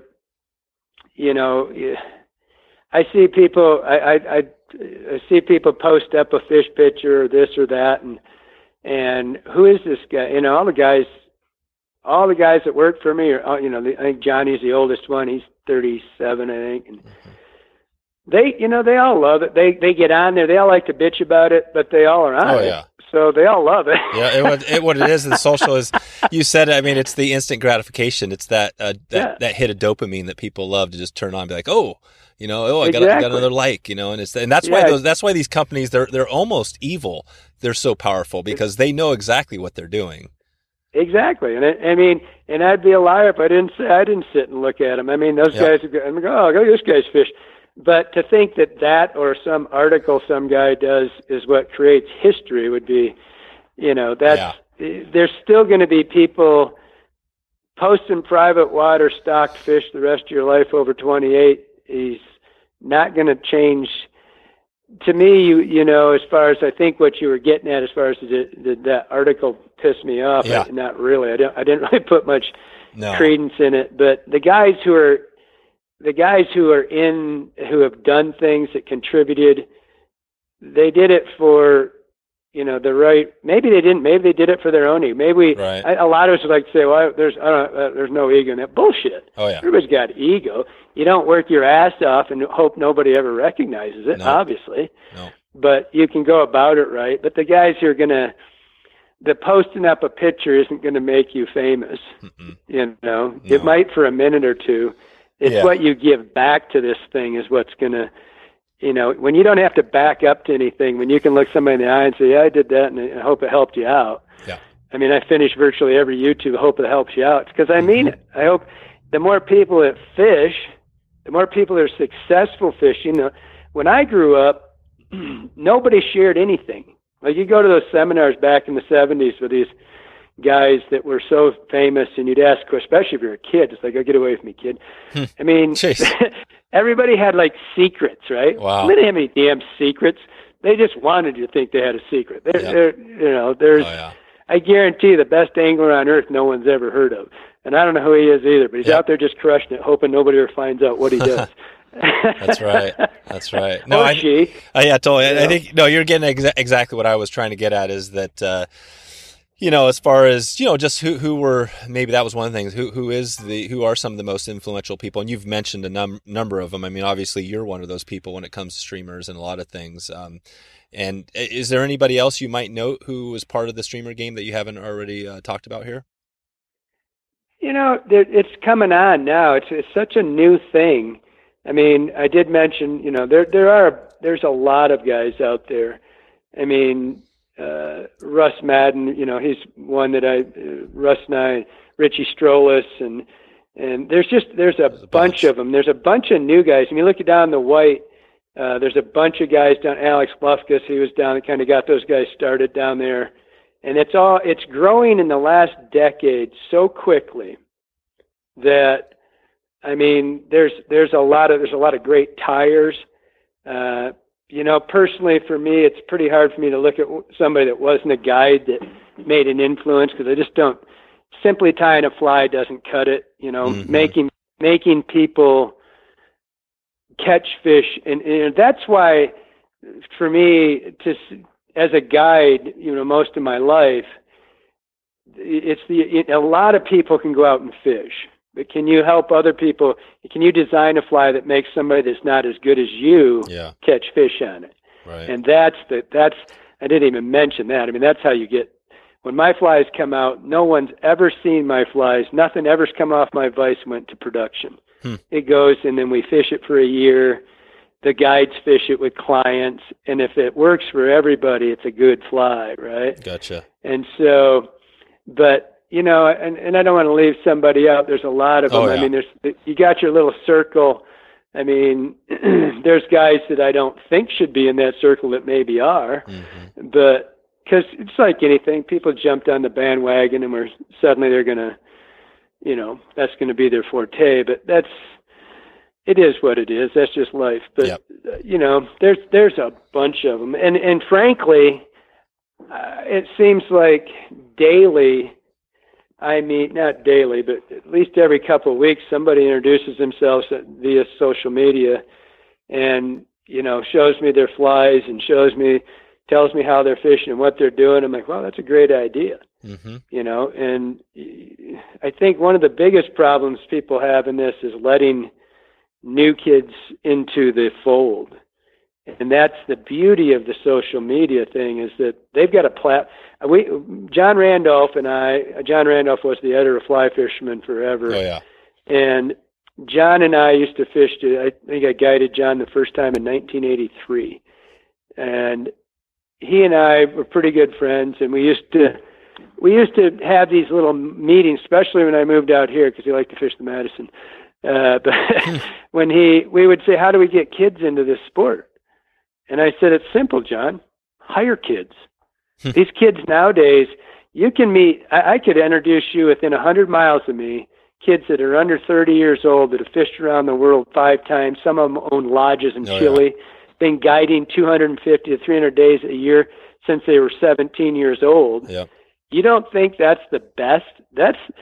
Everywhere I go, people go, oh, you're the best in the world. And how would you know that, first of all? Right. And we were fished together. No, I says, well, how the hell do you make such a ridiculous statement? Totally. I said, I can guarantee you who's the best in the world is some kid that's 26 years old that you've never heard of, who has just quietly learned everything. That's the thing. Everything's out there for these guys and girls. Yep. I mean, all the knowledge, you can see anything you want to know, and they're so good. And that's really the difference between when I grew up. When I grew up, man, you had to assimilate this stuff slowly, reading books and bad pictures and trying to learn to tie. And man, now I meet these kids that are 25 years old, and I'm like, oh my God, this kid's unbelievable, right? That's sweet. Oh, it is great. And it's what we always said we wanted, but I think a lot of the guys my age and older have a little trouble with not being the superstar. It's like, dude, nobody gets to be the king forever. No, and that's part of the thing, I think, and that's actually what I'm trying to do with this show. That's what's so cool to hear you talk about it, because I'm trying to, one of the things is connecting those dots from the older school to the new school. And I talk to people every day that are young, like you said, young kids, even 13, 12, that are out there posting on, on Instagram, the whole spectrum. So I'm just trying to, the fact that we're talking here, somebody's going to listen to this that's brand new to it, and they're going to get some ideas, and, and they're going to connect the dots to you. And so, I love it. In fact, I have Ray Montoya, who's a guy that I interviewed, Oliver White, who's coming up, and he mentioned Ray Montoya, this guy that lives in Iran and fishes over there for, just the most remote thing you can imagine. But he's been over there for 20 years, and he's got it dialed in. I sent him a message on somewhere. I've tracked him down on social, and he's like, sure, I'll come on your show and talk about fishing over here. So it is pretty amazing. Neat. Yeah, it is cool. I mean, and in reality, that's the beauty of it. Because we've always said, any club, I've spoke all over the world. I mean, it's nothing for me to do 30 to 50 speakings a year. And every club, everything says, how do we get the youth involved? This is, in the old days, I'd say, well, quit blocking them, listen to them, first of all, help them. Nowadays, you don't have to. They're involved, and it's what we all said we wanted. And now it's like I said, it's the love-hate relationship. We all wanted, and as from my perspective as a professional, as a writer, whatever it is that I am, that was the whole idea, was that you were going to help people, right? So for someone like me to be pissed off that there's too many people fishing, think about it. It's like the dumbest thing I've ever heard in my life. Well, there are all these damn kids out there. It's just, you son of a bitch, that's what we all said. We were all damn kids once. Why don't you shut up and enjoy it? maybe you learn something from them. Guys are always saying, I want to go fish with you. I'm like, no, you don't. You want to go with Johnny. Yeah, nice. He's younger, taller, faster. It's nature. You don't get to keep it forever. If you ever had it, for that matter. That's cool. That's cool. So you're still, I guess you're still guiding. Are you still getting a few days out there? No, I don't guide. Okay, yeah. I mean, I will on occasion. Yeah. As my buddy Mike Craig said to me once, you need to know when to stick a fork in it. It's done. Yeah. And that's what G. I am so. I'm so grateful for. I mean, I guided for 43 years, I think, and I had a great time. But at this point in the industry or my business, I would rather have my day to go fish and test flies. Although this summer, for the first time in a couple of years, I guided a few days, and I had a blast. But I'm afraid that if I got out there and did it too much now, I would miss I just don't get the time on the water I used to. And so when I get it, I want to go and do it and not worry about having a bad day, because I don't care if I get skunked. No. That's fine with me. No, that's good. But I sure don't want you to get skunked when you're in my boat. Yeah. No, that's all good stuff. I did want to touch base just to wrap up the rod, because I had one question on, we talked a lot about fly design and fish and stuff like that. But as far as the rod, I know you've designed your own rods. When you think, again, somebody that's just getting out there for streamers, what do they need for a rod? What do they need for a line? And then maybe just the leader setup, just to kind of bring that full circle. Well, obviously I would say the St. Croix bank robber, because I designed it. But there are a lot of rods out there. And the thing is, first and foremost on the rods, is I don't like really fast rods, because especially when you're running a sinking line, and by fast I mean just flat stiff, that does not make a good streamer rod. The St. Croix, the rods I designed, have the middle flexes, so it opens your loop up a little bit. But on rod, there are so many great rods now.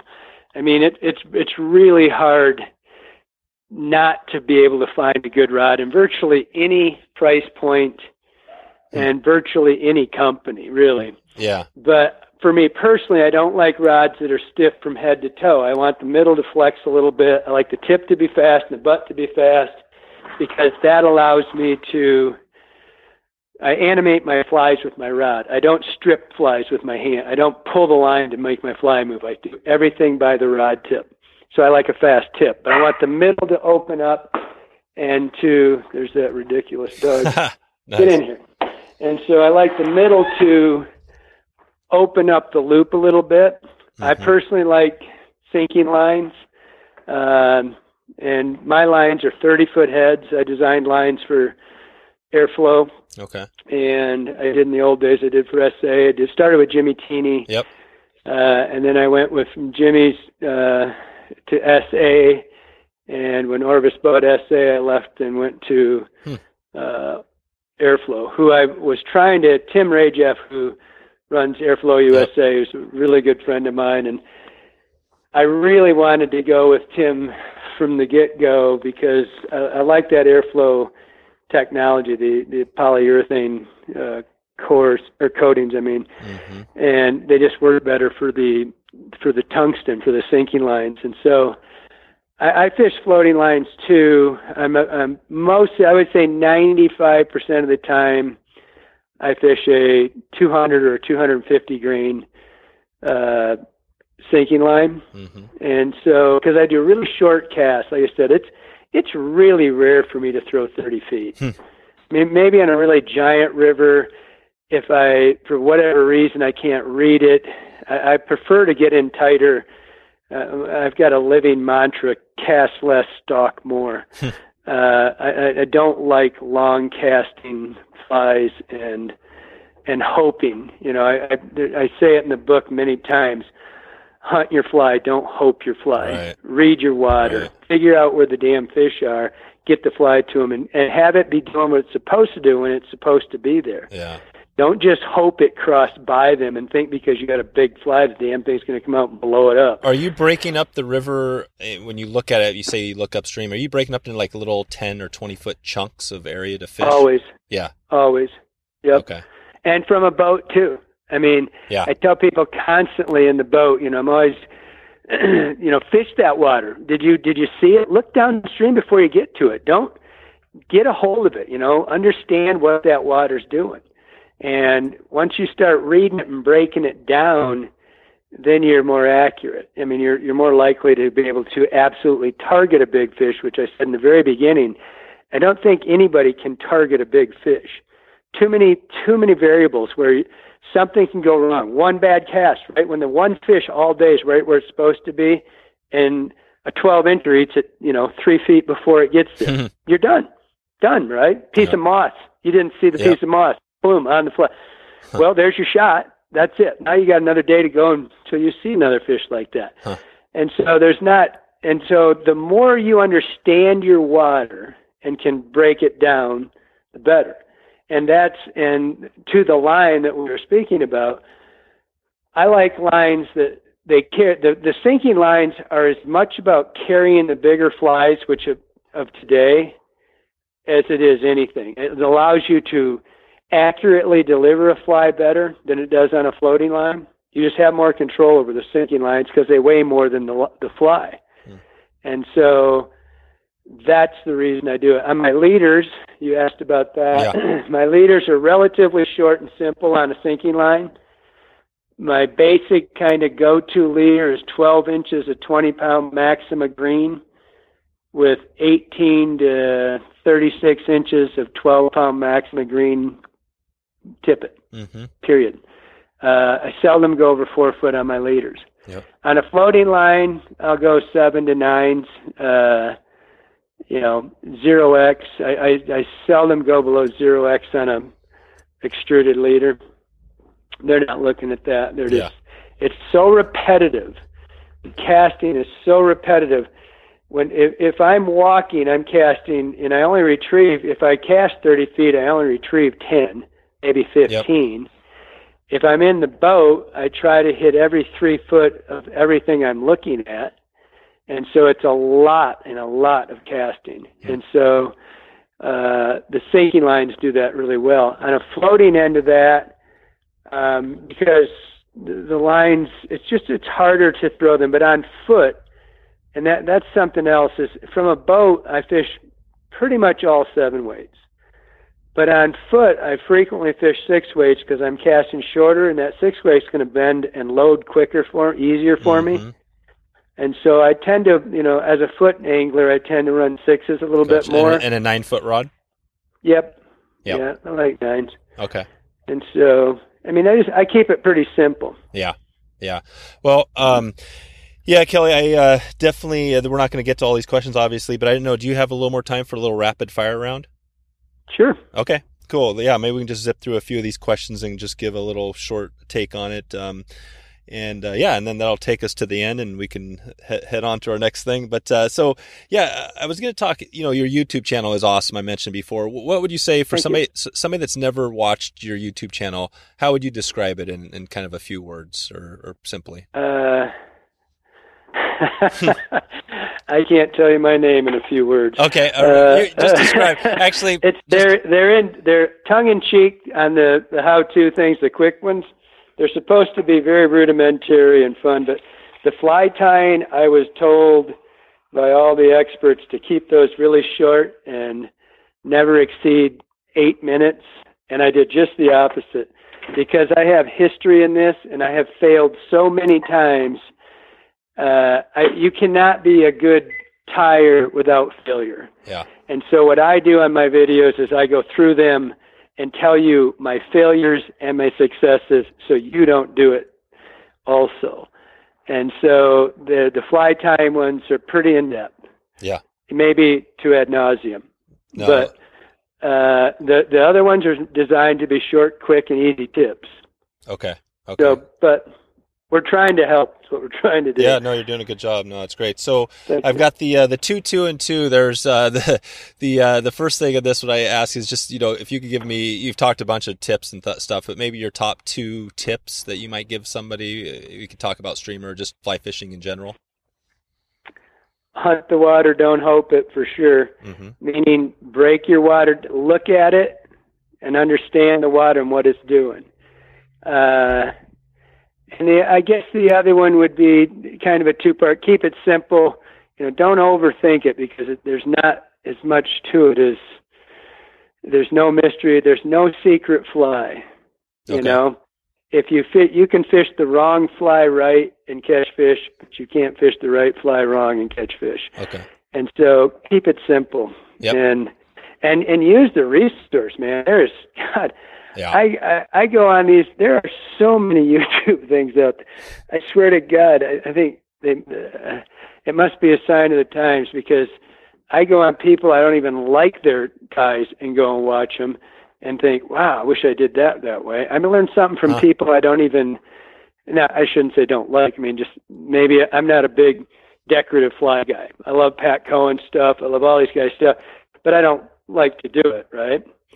But I still go on and watch it because I can learn something from every one of them. Yep. And so use the resource. That's cool. Yeah, no, those are great. And keeping on the 2, 2, and 2 thing, you mentioned one there on just resources, but for your flies, if you had to pick 2 flies to fish till the end of time, what would they be? Zoo cougar and a sex dungeon. Okay. And on a streamer. On a nymph, it would be a hare's ear and a simple caddis. And on a dry fly, it would be a found link and a missing link. Oh, okay. All right. And yeah, I'll make a note. I haven't made note, but at wetflyswing.com/52, I'll have all the show notes. And actually, this, I think, is this will be kind of the year celebration, I guess, episode as well, because 52 weeks makes a year. But so I'll have some other stuff, probably some bonus stuff coming out. But and then the second thing, or the third part of that 2, 2, and 2 is the resources. You mentioned YouTube. Are there a couple of good resources that maybe aren't your own that you would recommend for people? Well, I was actually saying, and before I was saying to use the resources, not just mine, but everybody's. Fish with people that don't fish like you. It's I fish with a lot of gear guys. Yeah.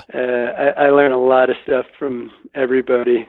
Yep. But the resource-wise, there's still a lot of. Just because some of these books are old doesn't mean they're bad. And books are cool. Gary LaFontaine's books should be in everybody's. Man, the guy was something. And there's just so much out there. Yeah. And get involved. Okay. And I had Troy Pierce in the Facebook group mention he had a question for you. He wanted to know when your the second book, I think you mentioned, when that's going to be out. Oh man, I wish I could get asking that. I've lost that book 3 times the virus. Oh. I backed it up and drove my car when I moved, I drove my trailer hitch into the computer, hit the disk and the hard drive. Oh. I sent it off. It's currently was supposed to be out this May. I sent it to have my buddy Jerry Dennis and his wife Gail are floating it and doing everything with their company. We had another screw up on my part, and so now it is. I'm actually, as soon as I get off the phone, I'll be finishing up naming pictures. We're hoping in 2 months, maybe 3. Okay. All right. Perfect. It's out of my hands now, and they're just trying to fix up all my. Yeah. I write with a crayon, Well, another question I was thinking that I had to ask you this one because I've watched a number of your fly tying videos, but do you have, and this isn't an easy question for a lot of people, but maybe a tip or two, a fly tying tip that might help somebody who's maybe starting out or tied a little bit but struggles at it? The first tip would be to practice tying, and that does not mean tying a fly. And when I do my seminars, I ask people constantly, like we do a lot of hair work, right? And I say, how many of you guys gals hate, how many of you love fly tying or hair tying? Nobody's hand goes up. How many of you hate it? Everybody's hand goes up. Is it, how many of you have ever practiced it? And they all look at you. I says, I mean, without trying to tie a fly. Right. Practice your craft. I was a fighter for a long time, and I never once saw somebody jump into the ring without learning how to throw a jab. You don't just jump into everybody wants to know how to tie the fly. And once you've tied for a little while, you probably got the basics down. My other tip would be, remember that no more than 3 wraps you never get to put a 4th wrap on a material. That means you secure your stuff properly, and you do it with the right amount of tension. You'll see people tie, they'll put 1, 2, 3, it should be set, and they'll go, 1, 2, 3, and they'll throw 3 more right behind it. Yep. That's just superfluous shit. It doesn't help a thing. It makes the fly soft. It doesn't tight. But try practicing. Buy a $6 piece of hair and do nothing but spin that stuff. Mm-hmm. Put it on, take it off. Put it on, take it off. Remember that? What was that movie, Karate Kid? Oh, yeah. Wax on, wax off. Wax on, wax off. Yeah. Learn to do. That's why you do katas. That's why you do drills on heavy bags and different things. You do things because you learn how to do it. Yeah. And so the best fly tying tip is learn to set tails. Learn to set the tail. All right, now learn to set the collar. Just collar, nothing else. Mm-hmm. And it'll become very easy. Perfect. And they could, and I'll have a link to your channel there. People can check out or just search you up. But one more tip on hair in particular. You have to have good hair. Get a relationship with whomever you buy your materials from, and realize hair is not a synthetic. Hair is a natural product, and it's all different. Learn to select your hair. It will make a huge difference, because a lot of people listen to this are streamer people, and a lot of people are going to work with hair. And if you're a dry fly person, you're going to go out and you're going to tie a little comparadon wings or something like that. Even more important that you understand the difference of the hairs, and then get a relationship. Just because you order it online from somebody doesn't mean they're picking it out for you. Make a relationship with somebody. No, that's a killer tip. Cool. And this is kind of maybe one that's out there a little bit. Well, I guess just thinking of, I ask this occasionally to some of my folks on the older side. You're not old by any stretch. Or how old are you? 60. 60. Yeah. So you're definitely still a young. You're still a young buck. I'm like 1 foot in it, baby. Yeah. Yeah. Exactly. Well, I'll tell you what. I interviewed Frank Moore, who was you've heard of him. Okay, I'm not quite Frank Moore's age. No, but the point there is that I did that interview in person and shook his hand, and I'll tell you, he's 95, and he doesn't seem like he's 95. Still put the grip on you, didn't he? Oh yeah. He put the smackdown on it. The other question I had there though for you is the fighter. So I'm not going to have time to talk about this, but I'm going to have to get you back on next year sometime, because I want to hear this story. Like, are we talking boxing or like karate? Or? I did, both. A lot of that. Okay, cool. Yeah, it was fun. That's good. Good times. Good. Okay. Yeah, go ahead. We can go from the porn star to the bodybuilder to that part of it. Totally. Yeah. This is gonna be lots of stuff to work on. But so we'll just stay with the fishing again, finishing this rapid fire thing. The most common misnomer in fly fishing. That's kind of a general open question, but does anything come to your mind? Yeah, that distance casting helps you fish. Oh yeah, and that'll get me more shit. More people are going to write in. It's been the biggest facade. It's been the biggest lie in our industry since I can remember. And learn to fish. Stalk more, cast less. Yep. The better. And we're taking away space, so all the guys are pissed off right now that want to yell and scream at me. That spay fishing is a blast. I love to spay fish, but that's a different style. And but for the general trout angler, which is what we're talking about, learn to read your water and don't be as obsessed with 40 foot is an eternity, and I don't care how you're fishing. If it's a dry fly, you can't read the water that far out. And if it's a nymph, you're totally wasting your time.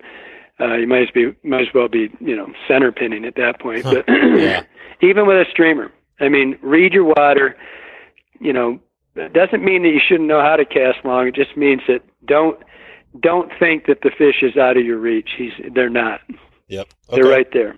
Okay, cool. And if you had, we're just about there, but if you had one, if you think back at you're 60 now, so if you look at your 25-year-old self, do you have a word of advice you might tell that kid back there? Is this about fishing? No, this is about anything. This could be anything. Find out whose wife's whose. No, I would say, listen. Yeah. Listen. My listening abilities were really poor. I would say listen, and just so I'm not that grumpy old piece of shit. Just so you know, I would say, I don't know, maybe it's just in my shop or the fly shops, but I got to tell you, I see more people in that age, guys and gals coming in my shop in that 25 range that are all ears, oh, yeah. all questions, and it is the coolest thing on earth for me. And I mean, I just think it's the greatest thing, because I would have, in my era, in my generation, I'd have walked in all puffed up like, thinking I was somebody, and I wouldn't have listened maybe. Yep. And if I could change something in life, it would be go back and to hit myself and say, just shut up and listen. But listen, for a reason. Yep. Ask questions. Yeah. I mean, I think that's the difference today than when I was a kid. I might ask a question, but I would never question the answer. Today, I have people walk in constantly, especially young people, and I keep saying, guys, it's just an accident. Yeah. I mean, There's a lot of gals out there. I mean, I get a lot of gals that come in that are cool. Mostly because I'm such a stud, but secondarily, but they're really good, right? And and the gals, I mean, it doesn't matter, guy or gal, ask the question, but don't be afraid to say, what about this? And I don't have that. They ask me questions. It's an all day thing, and it's really neat to me. I think I just find it fascinating because, like I said earlier, our whole life we've all wanted to see more youth in our sport. Now we got it. So embrace it, Yeah. No, that's awesome. All right, Kelly. Well, like you mentioned earlier, we could talk for another 2 hours, but I'll try to respect a little bit of your time and let you get out of here. But before I let you go, maybe you can talk in the next 6 to 12 months. Anything we can expect from you? Well, I guess you have the book. That's one big thing. Well, the book will be out in the spring sometime. I'm kind of cutting my speaking tour back this year, so I'm not going to be out as much as normal. Mostly because the success of that YouTube thing has been absolutely astronomical. Oh. And so I decided that in lieu of being on the road as much as I'm gone pretty much from now until May, I'm gone every weekend of the year. And decided to go just to put a little bit more effort into the YouTube thing. Oh, cool. And so that we don't run out. Generally, we don't do those in the summer because, when May hits, it's crazy here for until November. Sure. And so we run out. So we're going to try to have a backlog of stuff for the summer.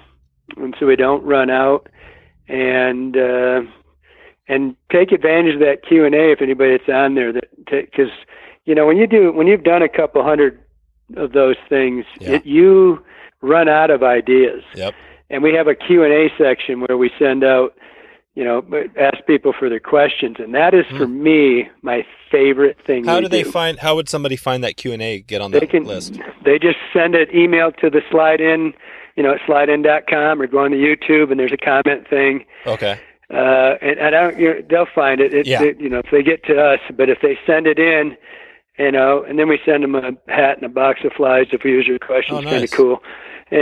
But for me, it's crazy because we'll say we're going to, Q&A week, and we'll get 100 responses. and you'll get 40 of them will be the same question. Yeah. And we've never been able to figure out, what did I say some point last month or this or that, that everybody has the same question. And it'll have nothing to do it won't pertain to anything we've shot, that we can't figure it out. So, but what it means is there's a lot of people that are thinking the same thing about something out there. And that is the coolest thing for me ever. That is cool. I mean, I just really love, because I get to, and I don't get to, a lot of times on a really good YouTube thing, you can get just hundreds of comments. Yeah. And you can't answer them all. So you try every week, we try to do something. There's no possible way to answer all this emailing. But when they come in a collective body like that, at least you can answer the question. Gotcha. And so that's pretty cool for us. You mentioned the success of the channel. What does that look like for you, and maybe in the future too? What does that, if you're doubling up a little bit on the YouTube channel, you just you're seeing, I mean, obviously lots of comments. What's your what is your ultimate goal with that channel? Well, the goal is to keep, to build that library, to keep it growing and growing, and just as a resource. It's today's book. It's the modern book here. It's just people log them, and for us, it's a great revenue builder as far as people shopping online from that don't necessarily know us. But that's it's just, for me, it's an easier way than getting on a plane and going and doing a seminar, and which I love to do too. And it's one of the dilemmas I've got doing it, because I love going out on the road and shaking hands and saying hi to people and actually getting to say hi and talk to them. And so it's a neat thing, but it's just, it's such a great avenue for advertising the lodge and us and what we do. And it's such a positive. You just can't imagine. For every one idiot that calls in and hates on you, you've got hundreds of others. That's what I mean. That's what's so cool to hear you say how positive it is, because you hear about these stories of how much YouTube is this dark haters club. Yeah, haters club. But you see a lot, definitely way more positive stuff. Yeah, well, I've got my haters. I mean, and frankly, it's more often than that, because I said something that I don't. It's usually a spay thing. Oh, really? Yeah, the guys really get bit. It's like anything, if you're spay, if you're tenkara, you're in tenkara, and if you're spay, you're spay, and it's like, and I do both. I just laugh at it, because I do both, and I love it. I love all kinds of fishing, and so, but at any rate, the haters keep it interesting, and in reality, it's more fun to watch the people that are on there respond to the haters than it is I don't respond to them. That's right. I just flat don't. It's like, no, I'm not running down that rat hole with you. No. You go ahead and, come into the shop and tell me what you got. I always liken it to if you and I were sitting in my living room and we were looking at my album, and you said, that's a shit picture. And if you ever do that, we could just finish it right there. We'd figure out what was wrong, right? Exactly. But now you got all these warriors out there, they're badasses on their typewriters. I know. Or keyboards. I mean, it's pretty funny. But you know what? In some ways, it's funny. Yeah. But it does that. It used to just cut me to the bone. I would be like, oh my God, they hate us. No, that's not them. It's this guy. Johnny knows every one of them by name. And it's like, no, he lives to hate you. I said, oh, cool, I gave him a job. No, that's awesome. That's good stuff. All right, Kelly. Well, I guess if people want to find you, they can go to slidein.com. Yep. Okay. And that'll get us. That'll get you there. All right. I'll let you get out of here, but just want to thank you again for all the resources. We covered a lot of stuff, but definitely didn't get it all. Try to provide some links in the show notes, but man, thanks again for spending the time. We can do it again. I'd love to. All right, Kelly. Good time. All right, thanks a lot. Buddy. All right, man. So there you go. If you want to find all the show notes with all the links we covered, just go to wetflyswing.com/52. And if you want to support the show, head over to wetflyswing.com/Patreon. That's PATREON. And find out how to get bonus content and a way to help support the show and keep the movement going. Thanks again for stopping by to check out the show today. I'm looking forward to catching up with you soon and hope to see you online or on the river. Thanks for listening to the Wet Fly Swing Fly Fishing Show. For notes and links from this episode, visit wetflyswing.com. And if you found this episode helpful, please subscribe and leave a review on iTunes.